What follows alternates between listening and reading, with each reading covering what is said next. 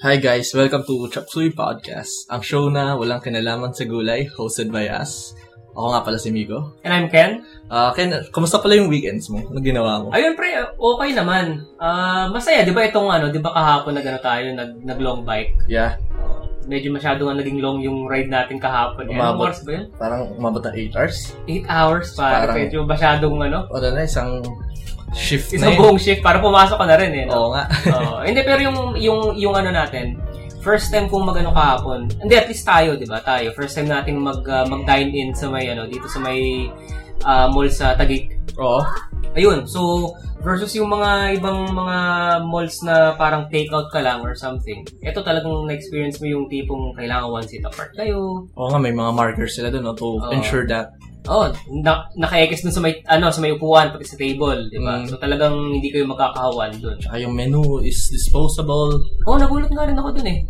As in printed out siya. So, pero feeling ko hindi naman nila tinatapon yun.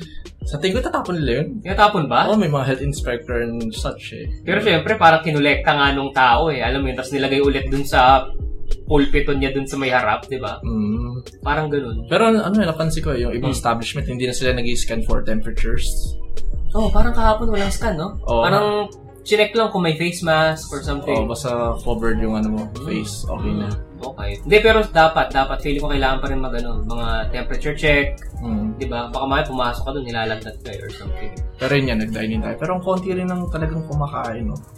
For a Sunday, di ba? Sunday, tapos lunchtime. Saktong lunchtime tayo kumain nun, siguro mga 11:30. Yeah, oo. Kung i-compare mo on a regular day na lunchtime, sobrang siguro baka wala nga tayong muupuan doon. May line, no? Oo. Kasi yung kinainan pa natin medyo sikat, no? Sikat na kainan yun. Wala. Tapos mall, di ba? It's a mall, hindi lang siya yung parang dine-in or karinderya outside or yung mga ibang kainan. Pero yun, sa akin, ewan ko, okay lang rin naman. Pero yun, parang at least kahit paano, for example, kung group kayo or magkakabarkada, gusto nyo lang alam mo yun, parang change of atmosphere, dine outside, go lang. Pero syempre, mas safe pa rin siguro kung kakain ka lang sa bahay, di ba? Yun, mas prefer ko rin yun, yung sa bahay lang. Pero we were, biking, kailangan talaga ng extra calories. Tsaka yung ginagamit mo dun, yung, di ba, yung utensils nila. Disinfected naman na-make sure ko naman na talagang mainit yung tubig. Kumukulong alcohol ba yung ginamit nila? Tubig lang Tubig lang ba? Medyo fragile naman kasi ang virus pag iisipin. Madali lang siyang Sa bagay, ito nga, di ba yung sabi, pag naarawan, di ba may mga ganung studies na pag tinamaan ng araw, pag na-expose sa kung ano-anong types of gas, di ba, namamatay na. Mamatay na rin daw. Kaya kahit hindi yata ma-expose sa UV within hours. Deads na siya. Basta nasa surface siya na walang ibang living germs or something. Yung walang kakapitin ng virus. Okay. Kaya talagang todo-disinfect lang siguro. Ikaw ba, kumusta? Anong nangyari? Wala. Pero I did a lot of gaming this weekend with you guys. Yun nga, masasabi ko lang, it's a good way to get in touch with your friends and families if they're into gaming. Kasi, yun nga, medyo di ko napansin yung oras. Parang isang shift na rin tayo sa work. Grabe. As in, sobrang bilis no? Parang kahapon, nag-start tayo siguro mga 5? 5? Tapos hindi naman dire-diretso, siyempre, dinner tayo and stuff. Pero mga 10-ish. Mga 11. Tapos? Yun nga, maganda. It's a good way to take your mind off things. Masaya. Tsaka yung nature ng mga lalaro natin kasi, mga fast-paced. Tsaka mga mga team di ba? Parang team-based mga mga games. So, PUBG Lite, guys. Try it. So, download nyo lang yan sa Garena. Advantage na over PUBG, it's free, no? Compared free rin, PUBG, hindi pa free ngayon ng PUBG sa Steam? Parang hindi pa nga. Hindi pa free. Ang kalaban niya na free is Call of Duty Warzone. Free ba yun? Free siya, kaso 170 GB yung initial download. Tsaka medyo namimili siya ng system. Kasi medyo mabigat. Mabigat yung requirement. So, pinaka-best choice mo if you're in a budget, medyo potato PC ka. PUBG Lite. Pero feeling ko naman yung PC mo dito kahit pero yung makakalaro natin hindi, try ko rin mag-download ng Warzone. Si Dun, kaya naman yata ni Dun. Kaya ng laptop niya, kaso ewan nga, sakit kasing download nung 170 gigs. Sabagay. Pero reasonable na rin. 170 gigs? Initial lang. Okay naman nun, tol. Yun nga eh. Di ba may mga memes na bumili daw siya ng physical copy ng Warzone. Tapos naka-photoshop yung box art dun sa hard drive. Hard drive yung disk. Hard drive yung disk? Oo. Totoo ba? Totoo. Initial download lang yan, Di pa kasama. Sobrang laki naman. Di pa kasama yung mga updates or sa. Ano yun? So, ibig sabihin, so everything is hosted on your PC? Lahat ng resources? Hindi, isipin mo na lang yung mapa ng PUBG, di ba ganun? Tapos, siguro mga twice that yung details nung sa Warzone. Okay. So, sobrang okay. So, kumbaga sa textures and everything. Tsaka, ang gusto ko dun, yung sa Molotov cocktail, diba? Pag may hawak kang Molotov cocktail, tumutulo talaga yung apoy, pre. Tumutulo sa'yo, tapos pag natuluan ka? Hindi, wala naman damage. Okay, pero may trail. Pwede siya, pwede siya sundan. May tactics na umiikot dun sa mechanics na yun. Okay. Ano yun? Bago lang ba yan? Hindi naman siya bago, siguro. Hindi, COD matagal na, pero yung COD yung Warzone. Siguro last year. Okay. Bago-bago pa nga. Tsaka siya, cross-platform. As in, pwede kang may kalaro ka sa... Hindi ko sure kung ganun. So magkaiba pa rin server siguro, no? Oo, pero cross-platform. Pero yung PlayStation and Xbox, siguro yung mga consoles, pwede silang maglaban-laban. Mobile version nun, wala? Wala. Yung Call of Duty mobile na yung okay. Yung COD mobile. Na rin, Battle Royale. Nag-boom sila Battle Royale. Medyo kasi ako sa ewan ko, yung phone ko medyo mahina sa mga ganyan. Kaya pag nag-download ng PUBG and stuff. Medyo luma na rin kasi, di ba, binili ko pa to nung 2017 pa ata, nung lumakad tayo. Pero dapat pag ganun, kaya pa dapat Hindi, depende. Siguro kung super high-end yung phone na binili mo noong 2017, ito, parang mid-ranger lang to of the year. Good for 5 years daw. 5 years kaya. Ano pa ba mga trending na laro? Nalaro mo yung Among Us? Trinay ko lang, pero ewan ko. Ang inaano ko doon, bash yung Filipino community online. Bakit? Wala lang, meron doon mga dismove sa mechanics. Kasi ang advantage natin over other races is magaling mag-English ang mga Filipino. Kaya nabu-voice out talaga natin yung pagka-toxic natin compared sa iba. Hindi, pero so ibig sabihin doon, may mga parang kalaro tayo doon na hindi masyado ma-English, ganun, sabi natin makakalaro mo is from other Southeast Asian nations. Sa bagay, kung i-compare yung comms natin versus communication skills natin compared sa kanila. Hindi, bakit paano ba yun? Paano ba yung Among Us? Ano ba yung general niya? May mga task. You're a team of, sabi natin 10. Tapos may mga imposters doon. Sabi natin 1 or 2. Tapos may mga, ang goal ng team, magawa yung mga task. Tapos yung mga imposter, dapat masabotage nila yung mga task. Yung completion of task. Pwede silang pumatay. Tapos, after a while, pwede kayong mag-call ng vote.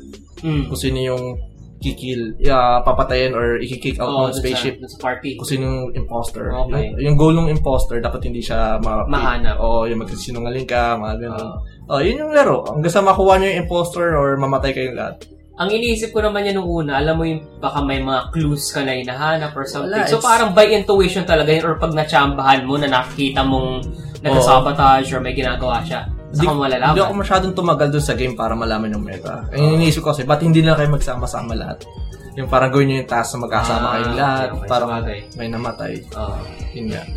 Hindi, alam mo yun. Hindi, parang ano kasi rin ng tao Alam mo yun. Kahit sa PUBG, di ba, for example, may biglang hihiwalay sa atin, magsosolo. Alam mo yun, may parang ganun. Kahit alam mong mas solid kayo na magkakasama kayo sa isang group. Yun nga. Wala, human nature ba? Siguro, parang gusto mag-explore, gusto maging brave or something. Alam mo yun, parang ganun. Or gusto mo lang i-check tong na to, curiosity or something. Pero yun nga, dapat we should do better para sa international community. Hindi tayo nakakaya. Tayo ng toxicity, one of the most toxic players daw. Ano pa ba yung just like dun sa yung nagte-trending din yung sa Harvard posts. Yung mga nagsasabi yung tao na parang, uy, namimiss ko na dyan, or yung dati, nahuhuli ako ng guard dyan sa Harvard. Medyo, nung simula, okay, there's parang nakakatawa pa. Tapos yung dumami na masyado ng pretentious. Wala. Paano kaya yun? As in, nagtataka yung mga doon, yung mga admin ng page na yun or something? Siguro. Ba't ang dami nagko-comment dito ng mga ng mga Pilipino? Or anong language to, at first? Siguro, iniisip nila. Ano pala topic natin yun? So, topic natin ngayon, Tol, is mga ibang types of mga mga paniniwala. Mga paniniwala. Or mga classic na mga Filipino beliefs. Okay. Ganda yan. Ano yung una natin? Sige, game. Yung una siguro, pre, yung, eto as in sikat na sikat to. I mean, kahit sino to. Ask your lolo, your lola, your great-grandlola. Yung pasma. Pasma. Ikaw ba? Naniniwala ka ba sa pasma? Sa pasma, eto I mean, say wala akong ginawang any research or anything. Based on my personal na ano lang, yung mga ginagawa ko sa katawan ko or whatnot. Yung sasabihin na parang, pagpagod ka, huwag ka maligo kasi papasmahin ka or whatnot. Ako never. As in, parang wala akong ano. I mean, hindi ako nagkasakit, hindi ako parang nanginginig or parang nanghihina or, alam mo yun, di ba parang gano'n ng pasma? Oo. Ako, hindi ako naniniwala. Hindi ako naniniwala. Pero yun, wala rin ako nararamdaman. Tsaka kung sakali may maramdaman man ako, sa tingin ko, it's not because of the pasma. It's because of something else. Nagkataon lang. Na parang sumabay lang. Oo. Ang ano nga dito, ba may parents ka or medyo close-minded na adult. Alam mo yung celebrity Filipino doctor? Doc Ong ba? Yung may show. Iyan ba yung tumakbong senator? I'm not sure. Siguro. Okay. Ano basta may siya, in-address na niya that pasma is not real on television. Feeling ko siya ngayon. Yun na. Tapos napanood ng mga medyo boomer. Hindi sila naniwala. Hindi pa rin sila naniwala. Kahit sinabi mo na yung facts, kahit may na authority dun sa area na yun of study. Kumbaga specialty niya, pinag-aralan talaga niya yun Alam. Hindi kasi, eto nga, kasi parang mga ano na to, mga, alam mo yung mga embedded beliefs na tong mga ano na to Ewan ko, pero medyo harmful siya Sa akin, may hidden harm. Yung paniniwala sa mga ganito? Hindi, at least dun sa pasma. Kasi sabi natin galing ka sa, ngayon, lalo na ngayong pandemic. Tapos hindi ka maliligo kasi pagod ka. Oo naman. May virus ka. Dapat ka pagka hugas ka agad ng paa or kamay, di ba? Or whatever. What if hard labor ka or something? Nasa construction ka or work, nasa road ka, nagtatrabaho. Bawal mong gawin kasi papasmahin ka. Papasmahin ako, ganyan. Hindi, dapat maligo ka. Tsaka di ba, sa mga, kung familiar ka sa mga routine ng mga athlete after training, di ba, nag-ice bath pa sila. It's actually healthy nga pag maligo ka ng malamig. Barring na hindi ka maka-hypothermia. Oo naman. Yun, healthy siya kasi iniisip ng katawan mo, you need more oxygen kasi papainitin niya kasi lumamig ka. Kaya bubombahan ng blood yung mga areas na na nabubog. Yung muscles mo. Yan. It aids with your body repair. Kaya dapat Kaya yung mga sa pasma. Pero no matter kahit anong sabihin natin, alam mo yun, sasabihin talaga na matanda sasabihin na parang, alam ko na yan Alam mo yung mga ganun na parang, tagal-tagal ko ng buhay. Wala mang epekto. Yung parang mga old people's wisdom or something. Pero ko din, what irks me is yung, may namatay dun sa lugar. I-claim nila pasma daw. Pasma daw. Tapos yun na yung parang, huwag ka maliligo kasi yung kapitbahay natin namatay, pinasma or something, di ba? Dami ganun, ang dami mga paniniwala na yun. Yeah. Ano pang next natin? Parang kasama rin to nung pasma about pag may mababasa rin sa'yo. Yung pag natulog ka daw ng basa, yung buhok mo. Ano mangyayari? Sasakit daw yung ulo mo, tapos yung iba sinasabi mabubulag ka daw. Okay. Naalala ko nga yan. Di ko alam kung ano yung origin itong paniniwalang Pinoy na to. Pero, yun nga, nag-research na rin ako. Lahat ng studies. Maraming studies na ginawa. Walang connect. Wala. Tsaka wala pa nabubulag because of that talaga. Sumakit yung ulo, nagkataon lang siguro. Pero yun. Naalala ko nung ako pre, as in nung bata ako siguro. Hindi, pero feeling ko kaya nila sinasabi yan. Kasi di ba minsan pag pag matutulog ka, basahin book. Ako feeling ko lang to Feeling ko lang kaya sinasabi sa akin nung parents ko nung bata ako. Kasi syempre minsan di ba pag basang-basa yung book mo, matutulog ka, higa ka dun sa unan mo. Mababasa yung unan, baka bumaho or something. Iniisip ko baka yun. Tapos sinabi na lang yun para sumunod ka, sumunod ka na lang kasi, baka mabulag ka, huwag kang Hindi, pero ako, ilang beses na akong natutulog ng basa yung buhok or what. Pero ako, ina-avoid ko siya. Hindi, not because takot akong mabulag or something. Pero ayoko lang mabasa yung unan mo or yung tulugan mo. Kaya ako siya hindi ginagawa. Alam mo yung isa pa. About mabubulag din to. Ano naman? Pag nasobrang ka to, if you're, air quotes, stroking the salami. Okay, oo. Wala rin po katotohanan. Wala rin katotohanan yan. Medyo... Kasi kung may katotohanan yan, siguro halos lahat na ng lalaki sa mundo, bulag. Ken, saan nakatingin nandito, Ken? Ito, pero hindi kita makikita. Nandito, Ken. Ba't ka nakatingin sa pader? Ang daming rin nun no? Parang, rin siya parang meron rin isang kasabihan dun na, na parang may parang mapaparalyze yung isang part ng katawan mo. Meron mga pag nasobrang ka daw sa ano. Stroking the salami, di ba? May mga ganung nabasa rin ako sa kanya. So, ewan ko kung saan nagmumula yung paglalaro ng dice.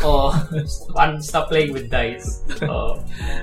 Actually nga, kung di sobra masyado, I'm not sure kung ano yung healthy amount. Alam ko, ang harmful doon, baka mag-addicted ka doon. Yung parang, di ba, addiction na parang you spend 8 hours of your day doing that. Yun na yung masama, di ba? Pero it's good for prostate daw nakababa daw siya ng chances ng prostate cancer.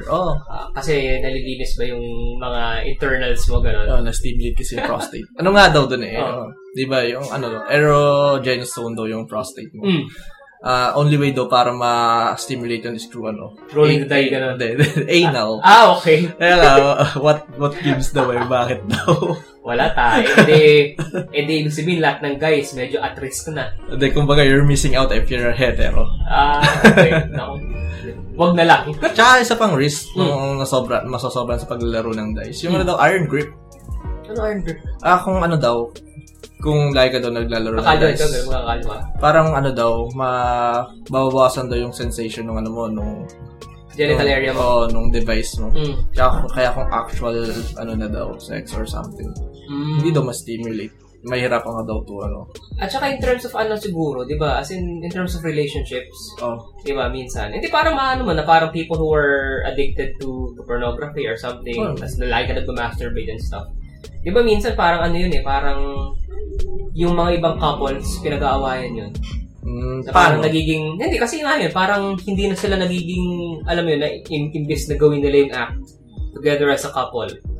Di ba? Parang doon na nafo-focus yung attention sa masturbation or sa pornography or whatnot. Natutulog kayo, nakatingin ka sa phone mo. Ganun. Hindi, siguro, hindi natin, pero di ba yung, kaya nga yung iba nagpapa-therapy pa di ba?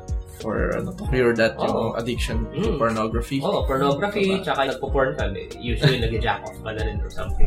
Tapos pag gabi na, wala ka na. Kain ka talang ka, pataasin mo yung zinc consumption mo. Yun ba yung diet ni Mr. Johnny Sins? I'm not sure. Pero zinc daw yung yung key, nutrient for that. Ay, bibil na nga ako ng zinc mamaya para mapagan ka. Kasi daw, yun daw yung ginagat sa mga batteries So, yun din daw sa humans. Sa humans. I'm not sure. Pero yun nga, zinc nga. Ito isa natin. Ano ba? Yung paniniwalang Pinoy, di ba pag pupunta ka sa bahay ng tropa mo? Okay. Ano sabi mo? Kakatok ka. Di po. Ay, di ba? Okay. Tapos walang sumagot. Tao po. Yun, tao po. Kala ko dati, anong inaano dito, tinatanong mo kung may tao ba dun sa loob ng establishment or bahay. Ano pala to? Nagpapakilala ka pala na you're tao ka. Kasi galing pa to sa mga ninuno natin.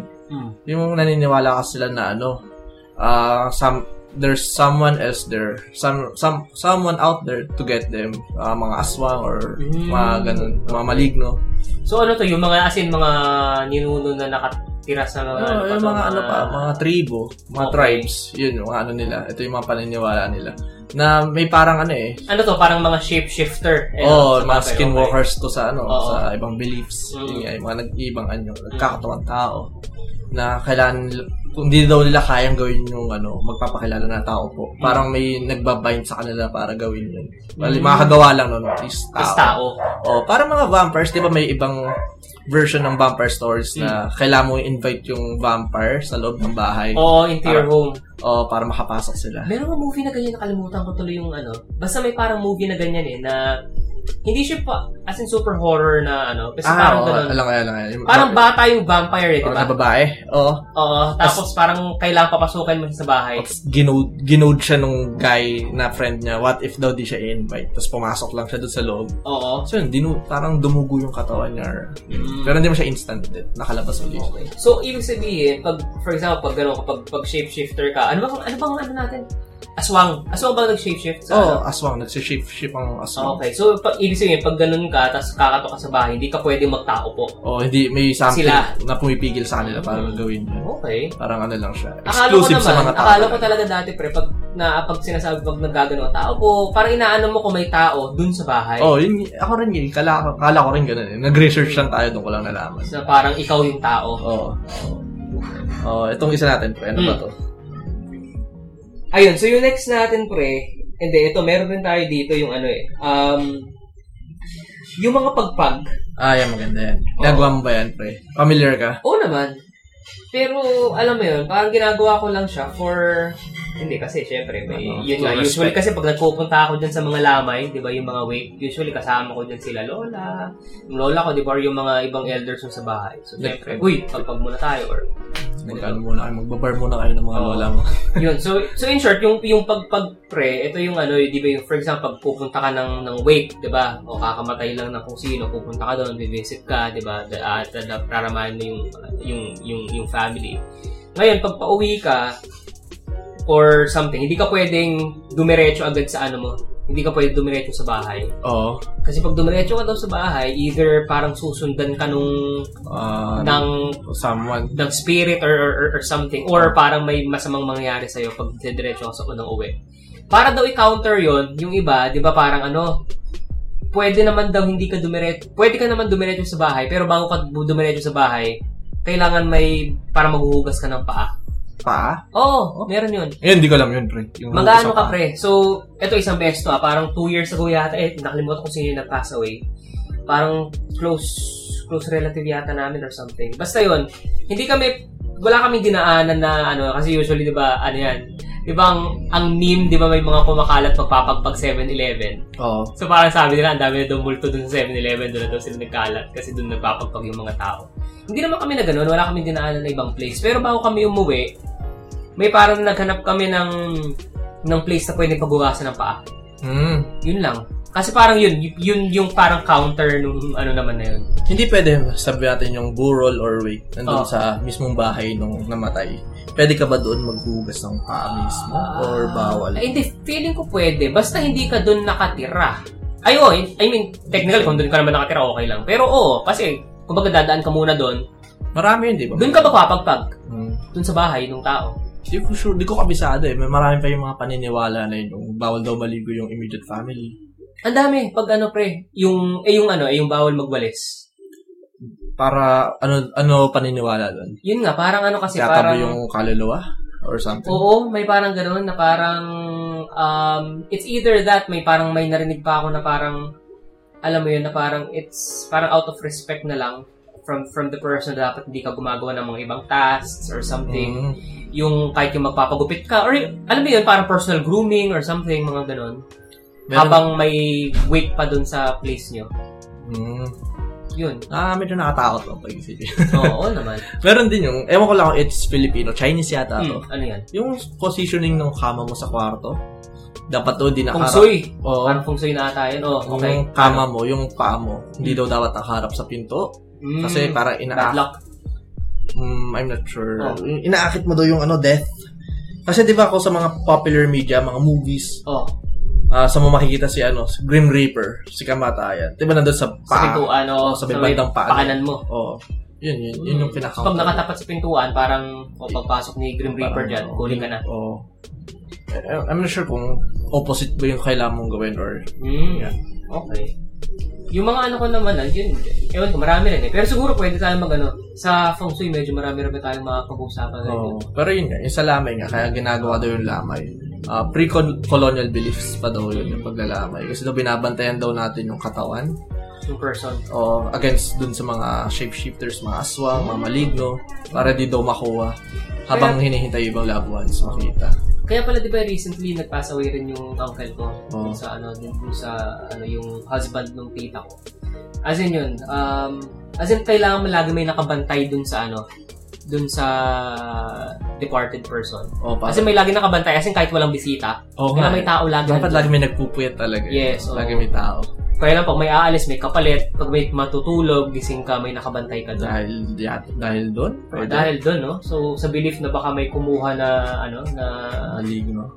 Pero siguro ngayon, hindi na yun ang iniisip. Hindi na yun yung iniisip ng mga namatayan. Siguro para lang kung may... Nakasanayan na lang siguro na, dapat may laging tao dyan. Siguro, may humabol na, gusto mourn. May tao doon. Kasi random times rin naman no? Wala namang oras yun Lalo na ngayon, may mga uso night shift. Bigla na lang pupunta. Marami rin bago dyan sa mga, about burol. Ito, wag daw mag-uwi ng pagkain or drinks na galing doon sa burol. Yes. I'm not sure. Bakit? Isa rin yan. Masusundan din? Parang ganun, parang malas rin siya. Kaya di ba, for example, magdadala ka doon ng hindi usually lang, dinadala naman doon mga situ di ba? Situ, juice, tinapay, di ba? Chop, ano pa ba? Sorry. Hindi, kung hindi mo siya maubos, iwanan mo. Ibibigay mo siya doon sa mga boy. Di ba yung mga nag-aano doon, yung mga nag-aano doon sa may funeral garden, ibibigay, kuya, ito, sa inyo na. Pero hindi ko alam yun Iiwan nyo lang siya. Like ko kasi nauubos. Pero candy, parang guilty ako sa candy. Kahit yata candy, pre. Siguro guilty ako na pag-uwi na ako. Kaya minsan pala, minsan kasi nilalamig ako dito katainit. Kaya pala. Baka sinundan ka na. Yung work, nakatakot pa naman yung workspace ko. Dito. Ilalim ng hagdan. Pag mag-isa ka lang. Kaya pala minsan parang feeling kami nanonood sa akin. dahil sa candy. Kung malungkot ka nga daw, wala ka. You have nothing, with you in life.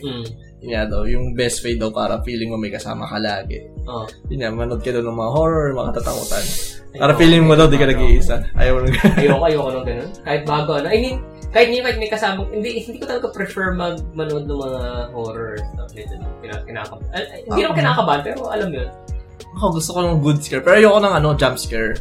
Yung mga basta ayoko nagugulat ako, pero gusto ko ng mga horror. Mas sa akin, basta may yung storya ba, di ba? May something yung story na... nasa story yung, yung scare factor niya. Scare factor. Wala dun sa jump scares. Ano pa ba yung mga bago dun? Wag mo daw gagamitin yung toilet dun sa funeral parlor. Ito, di ko alam. Di ko alam yan. Wala lang. Sorry medyo tong research kayo. Wala sinabi So parang hindi mo lang pwedeng gamitin dun? Pero, paano yan? Hindi ako nakagamit na ako. Magamit ako. ng CR or something. Alam naman dun ka lang mag-go sa gilid, di ba? Sa hilamos ako dun sa CR, di ba? Tapos pag may tao dun sa likod. Parang may shadowy figure sa likod ko. Pre, yan ang ayoko. Alam mo tuwing nanonood ako ng movie, tapos di ba pag nagsi-CR ka, yung mga ganyan, yung tipong, pag naghihilamos ka, alam mo, syempre, may sabon yung mukha mo. Alam mo, yung tipong pagkahilamos mo, may tao na dun sa harapan mo or something. Yan yung na sobrang, close range. Nakaharap lang. Na point blank na dun yung mukha sa harapan mo. Hingiti lang. Hindi kasi yun yung classic na dati, di ba, yung mga nakakatakot. Usually sa CR nangyayari. Yung jump scare na pagtalikod mo, biglang nandun. Pangharap sa'yo. Tsaka sasabayan ka pa magdasal or something. Yung mga ganyan. Ayoko rin yung natakot ako sa The Grudge yung yung habang nagsashampoo yung bida. Tapos siya na yung nagsashampoo nun sa ulo. Yung may umaano sa ulo niya na kamay gano'n. Nakapitan niya bigla habang minamassage siya yung ulo niya. Tapos biglang nawala. Ano ba yung mga bago? Pag aalis na daw kayo ng burol, wag daw yung immediate family yung magpapaalam sa inyo. Kasi kasabay mo daw yung parang yung bawal ihatid. aalis na po kami. Sige, yun, ganyan. Kailangan mag-isa ka lang pupunta or ibang tao yung mag-escort sa'yo pupunta doon. Or paalis. Kasi susundan ka rin. May susunod daw sa'yo. Very ang dami natin about death about yung mga bural, mga lamay, mga kung ano. Ito, do not sign the guest book daw. Bakit naman? Kasi hindi ko dapat dun nga, parang in memoriam yung minsan pwede ka pa maglagay ng message mo dun. Kasi gagamitin daw dun, para may latter daw na mangyayari. Sa mga pumirma nun?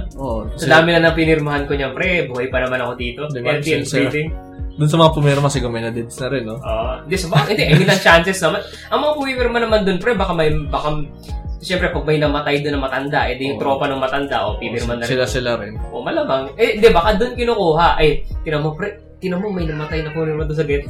Malamang, matanda na yun, di ba? Meron akong masamang ginawa nung high school kami. Kasi kami ng tropa namin, nag-aasaran kami ng Basta yung nag-pass away, yung kaklase namin high school. Okay. Kaming dalawang magtropa, nag-aasara kami sino yung magaling. Kasi naging classmate niya talaga? Oo, classmate namin.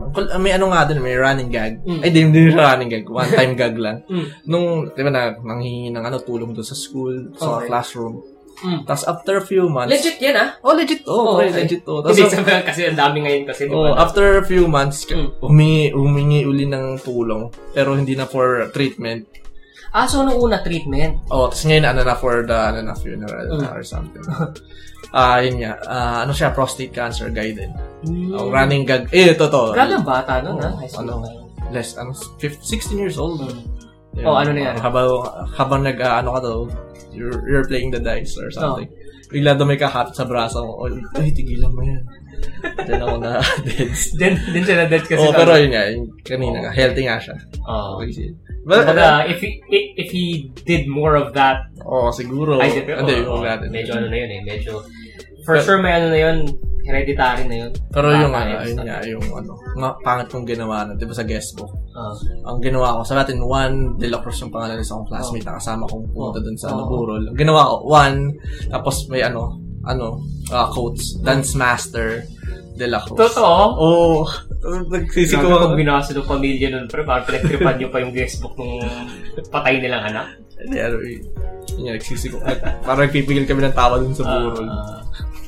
Hindi, wala pa naman ang ginawa ko. Usually, ang ginagawa ko lang minsan, pag kilala ko yung yung namatayan or something, parang bibiruin ko lang, or parang lalighten up mo lang yung atmosphere. Pero hindi pa naman ako naglagay ng dance master. Magaling kasi sumayaw yun eh. Klase ko na yun. Hindi, joke lang. Parehas kami awkward dancers. Kaya naglolowang kami. Ikaw na yung dance instructor sa natin. Yung parang group project or something. Yeah. Ito pre, ito for sure alam mo rin to. Yung sinasabi na parang for example, nagme-make face ka. Saan? Hindi, habang bata ka, parang didila-dila ka or something, pag titignan mo na masama yung mama mo or something. Di ba? May ganun. Hindi ko alam kung ginagawa mo na, pero ako pag galit ako sa mama ko minsan, nung bata ako, parang kasama nung titig mo or something.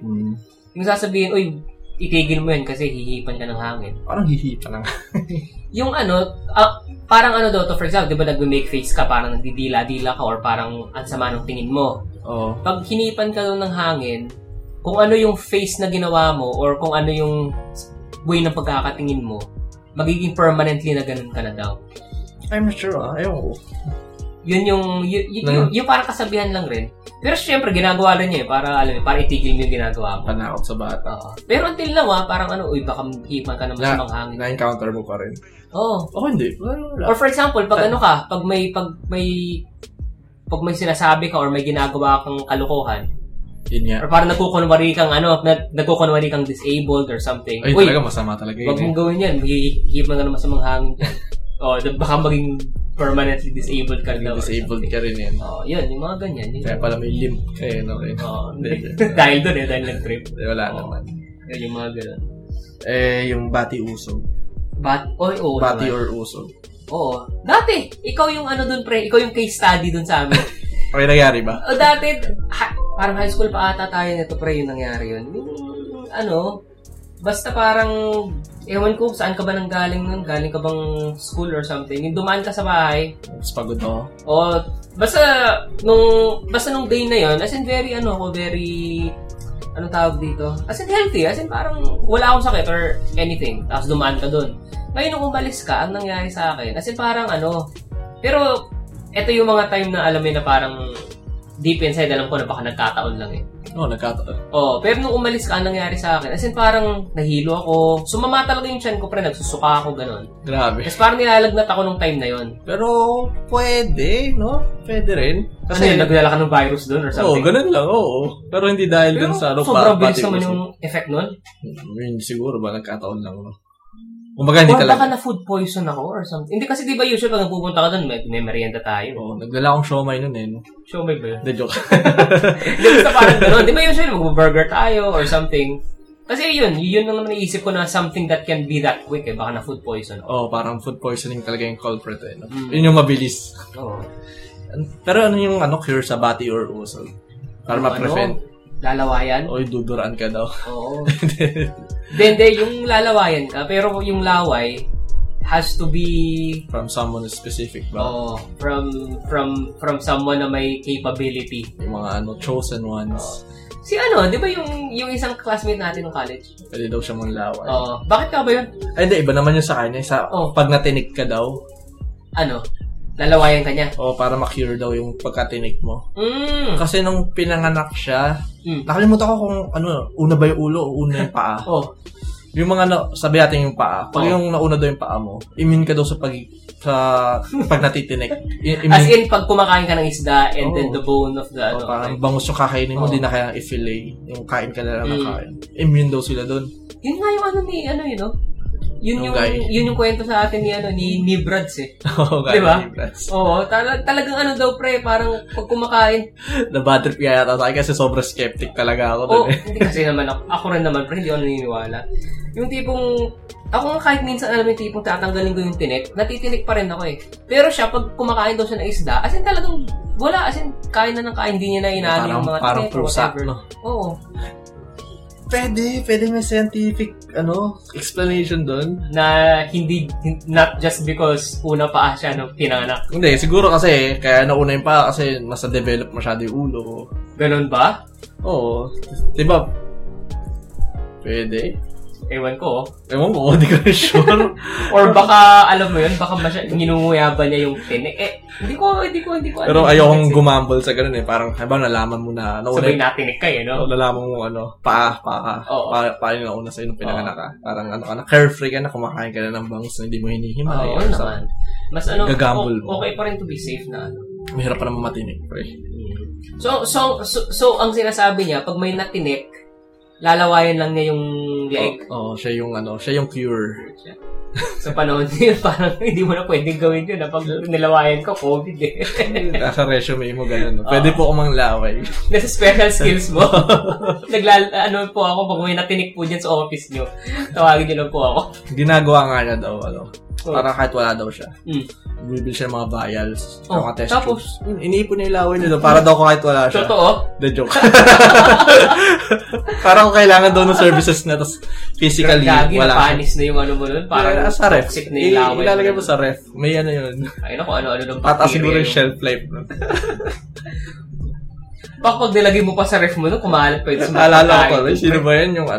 Yung influencer, yung pink yung buhok. Yung pinasa ko sa akin. Yung nagbenta ng bathwater niya. Si Delphine. Oo. Ang first name nun. Bell. Grabe, ang daming bumili nun ah. Yung mga simps. Oo. Those effing simps. Yung isa niyang product, yung pinasa mo sa akin, laway niya. Yung laway niya. Oo. Grabe na benta. Hindi ata niya product yun. Parang special lang dun sa... Oo, di ba sa podcast na yun? Basta may parang host ng... Nakalimutan ko na rin yung name ng podcast. Pre-nomote lang niya yung sarili niya. Oo, parang sinend niya yung spit. Sinend niya yung spit niya to the podcasters na parang here's a vial or a glass of my spit. Ganun. May kasama pang video to prove that. Pero not good eh. Pero binuksan nila parang medyo hindi pa masusuka ako or something eh. Pero inamoy daw nila. Amoy alcohol. Hindi, amoy alcohol daw pa. Hindi naman mabaho or something. Pero yun, kahit na yun. Amoy gin daw or something. Parang amoy liquor. May tumikim sa kanila. Parang pinapatikim dun sa isang assistant nila eh. Pero hindi niya ginawa. Intern? Hindi intern. Parang yung yung DJ guy nila, yung pang tech booth. Yung pinag-gano nila. Yung tech person nila. Sila yung pinaka-host eh. That's sila yun. Hey, why don't you taste this? Parang gano'n. Pero hindi niya kahit naman ako parang hindi ko gagawin yun. Kahit yung bath water, pero yung iba iniinom eh. Bath water? Oo, ininom. I'm not sure. Bakit ba siya sumikat? Wala lang, Sando Gaming. Hindi ko rin medyo ganun eh. Parang, alam mo yung kung ano-anong, alam ko sa IG yata siya nagsimula. Kasi may parang, kung ano-anong vids yung ginagawa niya on IG. Tapos yun. Ano pa yung... Ano ba bang natin? Mga paniniwalang Pilipino. Ito pre, medyo creepy rin to ah. Paniniwala na pag alam mo yung, ang tawag ng lola ko dito parang kablas. Hindi kablas. Pag magpapapicture daw kayo, either as a family or magkakatropa, kailangan even number lagi ang members ng picture. Even? Para wala dalawa kayo or apat. Ito pala tawag dun. Yun nga, yung sinasabi. Alam ko to. Pero di ko alam yung tawag. Kablas pala tawag. Kablas ang tawag dun. Ang mangyayari daw kasi dun, pre, for example, Pag odd number, halimbawa 3 kayo. May gitna. Oo. May mangyayari dun sa gitna. Yun nga, ako middle child ako eh. Oo. So either, hindi, pag nagpa-family pic naman kayo. Middle child yung gitna. Hindi, pero I mean, pag nagpi-picture ba kayo, 3 lang kayo, gano'n. Oo. Lagi kami odd number eh, pag picture. Madalas ako gitna eh.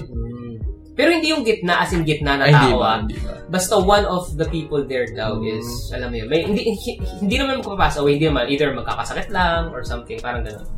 Yun yung takot. Kaya ang ginagawa ng lola ko, ito, the witness ko talaga, di ba may picture frame kami? Oo. Di ba ang picture lang namin, ako, dad ko, mom ko, 3 lang kami. Sa may kwarto ko to, may picture frame na family picture namin kaming 3, nakasabit. Ang ginawa ng lola ko, meron siyang, alam mo yung 1x1 picture, yung mga ID picture. Wait. Parang alam ko na ginawa. Ginupit niya yung mukha ko. Okay. Ginupit niya, tapos dinikit niya doon, para 4. Parang gano'n. Parang yan yung pang-counter naman doon. Bala dalawa ka doon. Dalawa ka sa picture. Hindi. Si Lola, mukha ni Lola. Mukha niya? Mukha niya. Kasi dapat ibang individual. Dapat iba. Oo. So parang siya na yung 4th person. Siya na yung doon, na parang nag-balance out.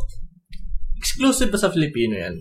Pero parang sa Pilipino ko pala na I'm not sure. Hindi ko sure pero... Siguro international yan. Oo, baka. Nakatakot din Na parang if para the odd one out di ba? Parang gano'n. There's someone that's gonna... You're tempting fate or something. Pag ganyan. Yun. Ano pa yung mga mo ngayon? Yung sukob sa taon. Paano ba to? Oo. Yung may isang movie rin na nag-ano na ito eh. Parang hindi ko... yung horror movie. Hindi ko lang napanood pero to? Local movie. Horror. Local movie natin. Sukob. Oo. Ang naman dyan, pre, yung... For example, kayo ng kapatid mo. Diba may utol ka. Pag kinasal ka, next year, 2021, yung utol mo, hindi kayo pwedeng hindi siya pwedeng ikasal within the same year kasi sukob sa kasal or sukob sa taon ng mangyayari daw doon. Ano yung repercussions ito? Ayun, parang yung isa sa inyong magkapatid, either hindi mag-work out yung relationship ng isa. Hindi naman. Posible may bad things. May bad things, either magkakahiwalay, either may magkakasakit sa isa sa inyo or ganon. Yun yung isa rin sa mga kasabihan doon. Ano kaya? May kaya dito? Ano yung mga practical reasons bakit na to? Ewan ko eh. Ano ba? Is it, Iniisip ko yung financially. Posible. Kasi mabigat pag same year no? Di ba usually dati ang sponsor mo niyan, magulang mo eh.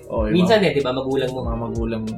So sasabihin sa'yo na magulang, huwag ka muna yung kasal ngayon, ganso ko. Pero in reality, yun na yung financial weight ng event. Hindi kaya ng same year. Or kahit kaya, mabigat pa rin It's wedding. Tsaka kahit mayaman ka, tas wedding. Nag-i-increase yung gastos Mas mayaman ka, mas dapat mas magarbo yung wedding. Directly proportional din Pero din yun Tsaka ang epektado dito is, again, di ba magkapatid So what if, hindi alam ko nga meron pang dito Basta ang most common is yung magkapatid syempre, kapatid mo yun. Syempre, same financial scheme kayo or something. Doble kaso sa family, sa ninong, sa mga gifts and whatnot. Tsaka kahit sabihin mo hindi financially, yung mental stress ng preparation for that wedding. Sa bagay, kasi ang isang wedding parang bilang taon minsan ang binibilang, no? Yung pagsisend ng invitations, lalo na pag taga ibang lugar pa yung iba yung relatives, lalo na kung yung they need to fly out para makapunta sa kasal. Mabigat pag same year. Kaya usong-uso rin ngayon ng yung business na mga wedding org. Sila yung wedding organizers. As in kumbaga sila yung mag-a-arrange ng lahat. Kung anong gusto mo, yung tatawagan, yung may mga guests, kung may i-fly in, sila yung mag-a-arrange ng mga susuotin nun, staycation, yung mga invitation. As in, sila yung mag-aasikaso lahat. Yung venue and everything. Mabigat. Kahit sa mga guests, mabigat yung gifts. Di ba? Kung baga magdadalawang gift ka for that year. For the same year. Yun yan. Tsaka yung highlight of the year, magsasapawan pa kayo. Maybe sa 2020, true. This is your year, tapos 2021. Yung isang tao. Posible rin na ganun. Alam mo marami. You have your own spotlight. Maraming practical reasons, kung bakit nauso to. Pero siya, friend, medyo nag-extend yun Kasi may nabasa rin ako na baka rin, for example, di ba may mga years na, for example, 20 years, 50 years, yung mga silver anniv, yung mga ganun. Pag parents mo mag-50 years na, this year, anniversary, yung mga ganun, yung mga milestones, hindi rin pwedeng may mangyari na something within that year. Tulad ng kasal, sabay na kasal. Kasi mag-celebrate ng 50-year anniv yung ganito. So, eto, huwag ka muna ikasal. Feeling ko dahil na rin din. Pwede rin. Diba? Kasi minsan, may renewal of vows na nangyayari, no? Parang kasal ulit. Kakasal ulit. Or may something. Basta may, yung mga years na yun, 25, 50 or something, may mga special rin na nangyayari. Diba? Practical naman. Ano pa ba? Ito, Pinoy Pride. Ito, medyo mas nakasaktan ako dito, pre. Yun nga, kasi sinasabi nila pag may dugong Pinoy daw, mag-e-excel daw sa mga ganitong bagay. Hindi ako naniniwala. So, hindi porket kaya siya nag-excel doon, it's because of the environment, not genetics. At saka pre, I mean, parang kung titignan natin from another perspective na, halimbawa yung tao na yun, sabihin natin Pinoy talaga siya. Pinoy. Or something. Minsan kasi parang, sasabihin lang nila na okay, Pinoy pride or he has Filipino. I mean, ako proud ako for Filipinos, pero I mean, kung sasabihin mo lang na that's the only reason bakit nag-excel yung tao, parang dinidisregard mo lahat ng ibang hard work rin na ginawa niya. Yung tipong baka mamaya kung alam mo yun, talagang nagsunog ng kilay yan or kung ano-anong ginawa niya. Sinok it up mo lang doon sa pagiging Pinoy niya kasi. Sinabi, kaya siya kasi Pinoy or something. Kasi likas na or what not, diba? Di naman no? I mean, if you put in the effort, if you're a Filipino and you put in the effort, and sinuportahan ka talaga ng people around you, di ba good? We're proud of you. Yun talagang Pinoy pride kasi tinulungan ka ng kapwa Pinoy mo. Yun, boto ko doon. Pero sabihin natin, lumaki sa States. Sabihin natin, there's a university sa States, tapos nag-excel siya sa basketball or something. Tapos sasabihin lang, kasi dugong Pinoy yan. Pero anomaly nga siya kasi yung height niya hindi pang Filipino. Hindi siya Filipino trait. Tapos i-claim ng mga tao na, kasi dugong Pinoy yan kaya gumaling. Yun nga. Yung mga ganun. Mali. At saka minsan medyo nagiging extreme na siya. Na tipong minsan, ewan ko, parang ginagamit sa katangahan na yung phrase na yun. Na parang as in, parang minsan sa mga argument or kung something, basta alam mo yung minsan na ginagamit yung minsan, minsan kasi sa sobrang pagka-Pinoy pride, na gusto mong suportahan yung sarili mong ka-race or something, pag nakikita mo kahit mali na yung ginawa ng tao, or mali na, alam mo yung talo na sa argument or something, dahil Pinoy pride, you need to stick up for the person. Mali, no? Mali yun na. Oo naman. It's siguro mas okay pa nga yun sa atin na, Pinoy ka na you admit na you're wrong or something, di ba? Hindi yung tipong ipagpipilitan mo just because the person is a Filipino just like you. Diba? Yun nga. Yung mga ganun. Pero still, di ba? Proud pa rin tayo to our Filipino mas kababayan. Proud ako. Patriotic pa rin ako. May pag-asa pa. Anong gumigisa sa'yo? Ken? Ayun, pre. So yung sa akin, ito yung shinare ko sa'yo netong last week lang. Last week lang ba yun? Ano ba yung IAT. IAT is what? Implicit Association Test. Yun yung pinasa ko sa yung link. May mga biases ka or something. About biases. Kasi ito, parang may parang training na pinapatake sa akin. Ito, parang free recommendation lang siya from the nagte-train na tao. So, ang website, public naman to. Pwedeng puntahan ng mga listeners natin to. Kung gusto nila i-try. implicit.harvard.edu. No? Legit, no? Harvard. Legit to. So, ang test na to, kasi diba, marami kasi tayong mga alam yung bias, di ba? Minsan kasi, may bias ka na, alam mo that you're being biased. Minsan sa isang tao or sa isang group of people. And then meron naman yung hindi mo alam na you're being biased pala. Subconsciously. Hindi mo alam. Yes. So yun yung parang unconscious bias ng mga tao. So itong mga test na to, there are different tests here na pwede na ma-take ng mga listeners natin. May test dyan about if you're unconsciously biased versus a skin color, a group of people, a certain gender, yung mga ganun. So summary lang kung how the test works. ano siya parang magbibigay siya sa'yo ng, so for example, names of, so for example, African American people versus white Americans. So ang gagawin ng test, it will have you sort certain names.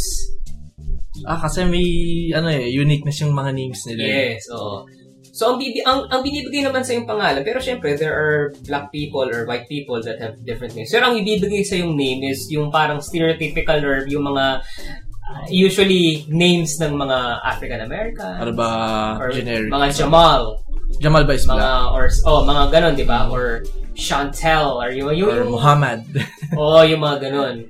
So, ito naman, for example, pag it will have you sort, and then it's going to have you sort through positive and negative words rin. Diba? So, basta pag tinake mo yan, may explanation naman doon. It times parang it goes into how fast you can sort the good and bad words, pati yung mga names, to come up with yung unconscious bias mo. It will give you a summary kung are you unconsciously biased versus people with color versus people who are white, di ba? Parang gano'n. Hindi. Pero sa tingin, do you think that this is something that should be implemented when it comes to recruitment? Oo naman, pre. Sa mga work? I mean, kaya rin ito pinapaano sa amin kasi ngayon, medyo syempre kailangan pro diverse workplace. Maganda rin yun no? Para it's good for your well-being din At saka yung mga company syempre na na halimbawa, if you employ a diverse group of people na not just diverse in terms of ethnicity pero in gender, diverse in terms of siguro yung previous company nila, na yung culture doon sa previous company, di ba? Usually kasi ang ginagawa ngayon ng mga companies is parang naghahanap sila ng someone that fits the culture. Ewan ko. Parang napansin. Diba? Naghahanap ka. For example, dito sa company A, kailangan yung extroverted ka. Yung mga ganon. Oo nga, naghahanap sila ng mga ganyan. Diba? Kasi sinasala. Kasi dito, extroverted kami, so kailangan na ma-hire dito is an extroverted person. Para mag-drive yung team. Diba? Or yung quote-unquote, yan yung culture fit diba? What if may isang magaling na tao pero introvert or hindi lang masyadong maboka or something? Pwede mag-backfire, no? Diba? So, sayang yung talent na yun. Paano kung you're the greatest engineer or doctor out there but you're a neo-Nazi? Pero yung medyo iba naman yan. Medyo extreme na extreme na neo-Nazi. Pero ganun, parang diversity in terms of skills, yung people and stuff. I mean, mas magiging siya, diba? Mas magiging okay yung workplace mo. Tsaka may mga studies rin na if mas diverse yung workplace, medyo mas mataas yung gains ng company. May mga ganung studies. Tsaka yung diba, medyo international may mga companies, then you're gonna work with other people from different cultures din naman. Yan, makakatulong siya kung ganun yan. Malaking advantage din yun. Sa'yo naman, pre, anong gumigisa sa'yo? Wala naman masyado, pero noong 2018 kasi, pre, na alam mo naman yung mga nare-receive nating text from the government, yung mga alerts about earthquakes, mga yung disasters. Yung mga NDRRMC, yung mga ganun. Kasi noong 2018, yung Hawaii, naka-receive sila ng same mga text, pero about missile attack alert. Okay. Ang conspiracy daw dito, may missile attack daw talaga. Pero play-out nila na it was a false alarm. Sabi ng Hawaii government? Sabi ng government. Pero ang conspiracy dito, may actual missile attack daw talaga. Pero na-intercept daw. Napatigil. Kasi in this way, Hawaii is under ng states rin yan tsaka nasa kanila pa rin ba yung may Pearl Harbor pa rin ba modern day? Hindi ko sure. Pero medyo strategic yung position ng Hawaii Oo naman. Or pwedeng friendly fire. Friendly fire from? Siguro from a cruiser doon? From states? Siguro may false alarm kasi nangyari na yun, di ba? Muntik na ma-plan siyang mundo sa into a nuclear war false alarm lang pala. Anong nangyari? Saan yan? Nakalimutan ko. Parang Russian submarine. May na-receive silang message na that Russia was under attack by the US nuclear bombs. Tapos, diba? Ang matalino doon, kailangan ng yung authorization na malaunch yung nuclear bomb. It requires several people. May isa doon na humindi. Kaya hindi na-launch. Tas yun. Nalaman na may system bug. From the States yung nuke? Yun yung alarm. Okay. Ewan ko lang, baka mix up ko na US pala yung gumawa nito or Russia. Basta yun yung mga superpowers of the world. True story. Hindi, pasalamat pala dun sa person na yun. That guy. Yung nag-load dun. Baka next episode, follow up ko kasi re-research ko. Yun nga, he's a hero. Naman. Naligtas niya yung buong mundo. From World War World War 3? Kasi unprovoked nuclear attack Yung pala system lang pala nila may problema. Well, anyway, yung sa Hawaii. Okay. Pwedeng, nangyayari. Friendly fire. Kasi sa tingin ko, gagawa ng international news yan pag, other country yung umatake sa Hawaii. Sa intercept yung missile. Sigurado yan, sigurado magre-retaliate ang states niyan or magkaka-sanctions. Kasi, noong 1961, may nangyari accident sa US. May airplane, di ba? 1961 to. Okay, so after all of the wars na to. Okay. There's this plane. May payload siya na nuclear. Tatlong Kasi may karga siyang payload pero hindi naman siya magbabagsak. Pero nangyari nagka-problema yung airplane na naibaksak na yung mga nuclear bombs. US soil. On US soil. Okay. Pero US craft to. US craft din. Yun nga, parang friendly fire siya. Buti na lang di nag-detonate yung mga nuclear bomb. Tatlo pa naman yung nalaglag. Okay. Yun nga, swerte. Siguro hindi ito nalaglag sa gitna ng isang valley or somewhere. Sa US soil talaga. If not mistaken, somewhere in North Carolina. Ayun lang, Yun nga, yung nangyari siya. Kahit sabihin mong hindi populated yung area na yun kung may nagsibagsak na nuke dun. Kasi yun sabi natin sayang yung lupa kasi merong nuclear fallout di ba? Hindi na magagamit yung lupa na because of the radiation. Yung Chernobyl, di ba sayang? Siya. So hindi nag-detonate? Hindi nag-detonate. Pero may death. Kasi yung parang kinumand yata nung captain nung plane na mag-eject. Yung iba siguro hindi nakapag-eject, yung iba mali yung hindi nag-deploy yung parachute. May mga casualties pa rin. Pero pinaka doon, yung hindi nag-detonate yung bomb. Wala, yun yung gumigisa sa akin kasi parang pag-iisipin mo, nangyayari itong mga bagay na to Tapos yung sa 1961 pala, na-declassified lang siya noong 2013. 2013 lang na So, halos 40, 50 years under the covers? Kumbaga ngayon, marami pa rin nangyayaring ganito na hindi natin alam. Hindi, malay natin tayo. Malay mo, yun. Itong 2018 sa Hawaii, ma-declassified siya ng mga 2070 or something. Talagang there was an attack. There was a third attack on US soil. By the US itself. Yun nga. Natin. Pero, kasi sa Iran, di ba, yung sinatlow nila yung isang passenger plane, di ba? Di ba, itong nakaraan lang, start of the year. Di ba, wala pa rin repercussions kung Iran kung sino ba yun? Pero sila, meron na sumagot nag-own up na yung Iran na sila. Sila talaga daw. It was a mistake daw. Ewan ko, paano ba? Mga sanctions or mga ginawan. Sino court martial dun? Court martial ba? War crime ba yun? War crime yun, Non-combatants, pinabaksak nyo. Pinabaksak ba talaga nila? Kasi iniisip nila it's it's a missile or something. Pero ang masaklap doon, nag-launch din yung aircraft na yun yata doon sa sarili nilang airfield. Parang territory nila. Sa territory ng Iran. So, parang to them, they're just defending their airspace. Pero nandun na rin sa kanila. Yun. So, hindi natin alam. Di ba, baka mamaya may mga ganyang ganap na rin pala na nangyari. Hindi, sabay, hindi naman kasi lahat talaga I mean, iniisip natin all good and sunny, pero yun yung maganda sa kaya nga kada may na-declassified na docs sa US, yun pinuputak din ng mga mga conspiracy nuts tsaka yung mga historians and people. Minsan gawa tayo rin ng ng episode about yan, yung mga conspiracy. Marami pre, talaga. Yung MK Ultra, kailan lang na-declassified yun. Mga UFOs and stuff. Yun late, recently lang yun, di ba? Yung sa UFO. Dami. Sige, tayo. That's our show for this week. May masasabihin ka rin? Yun. So guys, thanks again for listening. This is our 5th episode na. 5th. So, You can also follow us pala in our in different social media platforms. So of course, first you can get the podcast almost anywhere. So syempre, I think ang preferred naman ng karamihan is Spotify. Oh yeah. So hanapin nyo lang kami in Spotify, Chop Suey Podcast. Share nyo guys. Twitter, if you'd like to find us on Twitter at Chop Suey Pod. Instagram, Chop Suey Podcast. Facebook.com/Chop Suey Podcast. And Gmail, kung may suggestions kayo, questions, chopsueypodcast@gmail.com. Yun. That's our show. Bye, guys. Bye.